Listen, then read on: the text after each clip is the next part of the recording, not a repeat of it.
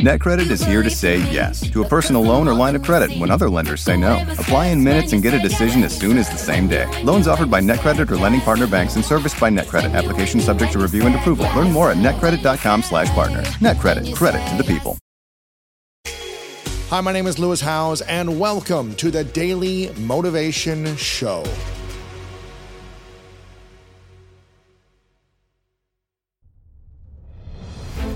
The biggest reason that people quit is because they're looking at the big picture, man.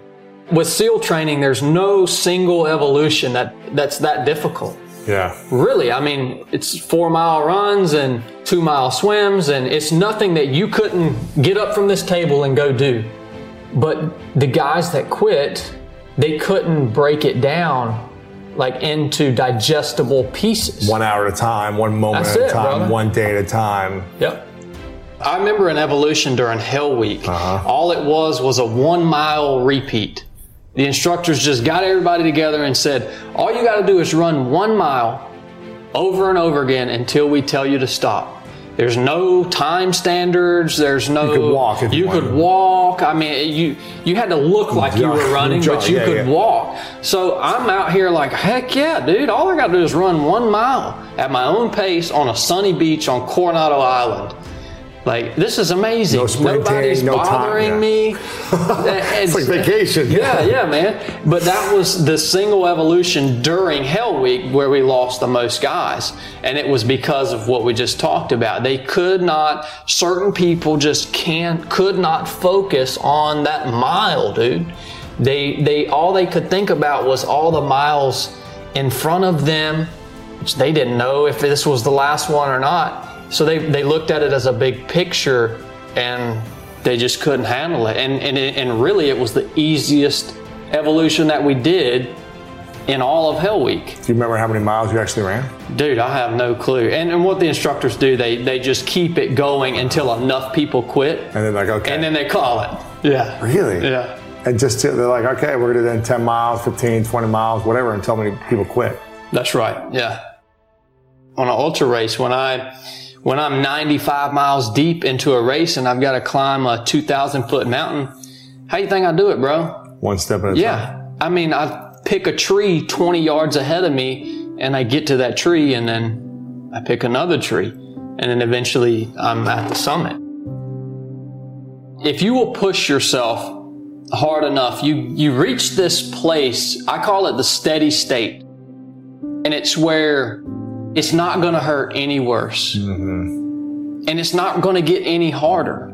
It's the steady state, man. It's going to stay hard. It's going to just stay just like that. That's exactly right. And it's almost like for me, it's almost like a primal feeling. Like everything else is stripped away, and all I have to deal with is this pain, physical pain that I'm feeling. For me, it's a beautiful thing, man.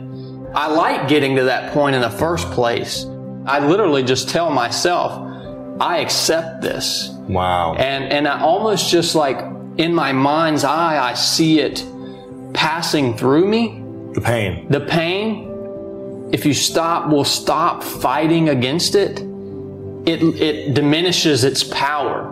But as long as you're fighting against the pain, or you're using your energy to fight against the cold, it's going to continue to gain traction and power over your mind. Yeah.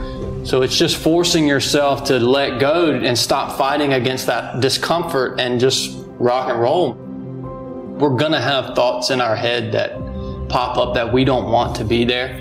But it's when you give those thoughts power. One of my best friends going through SEAL training, he came to me one morning and he said he had been, I could tell he had been in a bad place mentally, but he was doing fine, progressing through training. But he came to me one morning and he said out loud for the first time, I don't think I'm good enough to make it through this training anymore, which was a lie.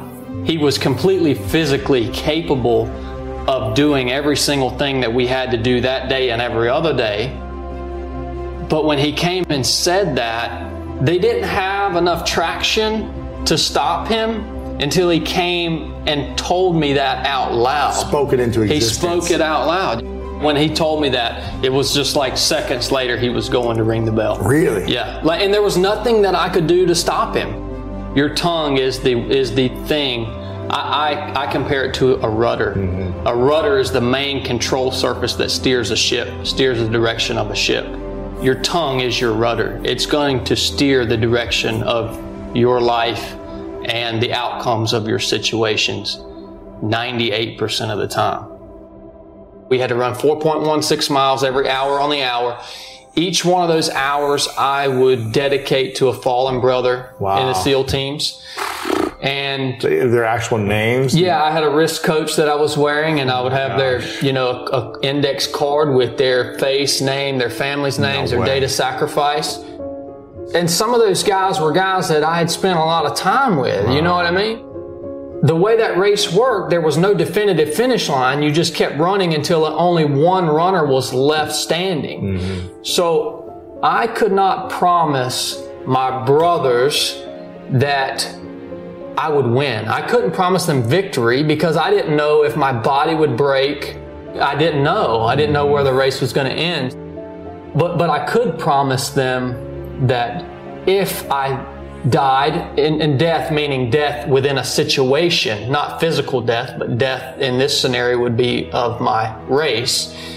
If that time came, I would die out on the race course battling for every step that I took. Not on the chair. I won't die in the chair. That's exactly sitting around right. waiting. Yeah. So at the end of each one of these laps, there was a chair. So if I came in off the lap in 55 minutes, I could sit down for 5 minutes. And it was hard. A lot of people died in the chair that day, They're dude. I'm done. Because it was hard to rise back up, man. I went out on that lap, and so it was muddy. I had tied my shoes too tight, and so my shoelaces were sawing through that large tendon in the front of my ankles. It's painful.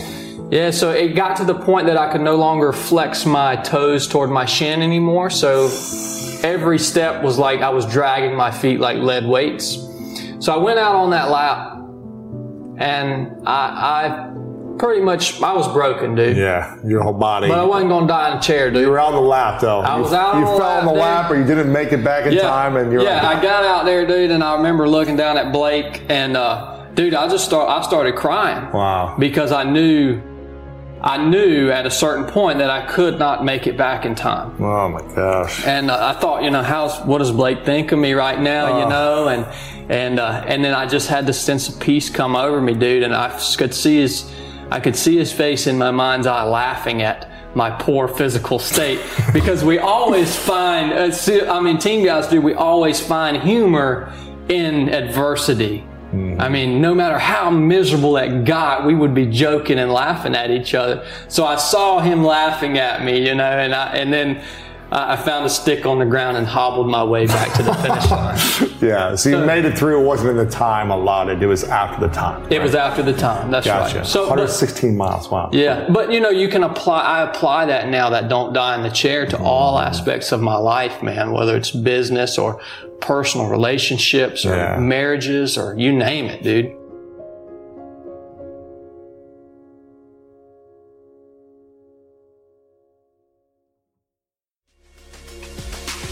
I am so excited for you to finish the rest of your day strong. If you enjoyed this episode, make sure to click the link in the description and it'll take you to the full episode of my other show, The School of Greatness. Make sure to come back tomorrow for another episode of the Daily Motivation Show.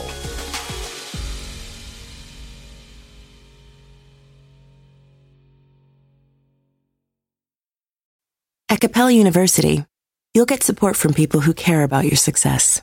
From before you enroll to after you graduate, pursue your goals knowing help is available when you need it.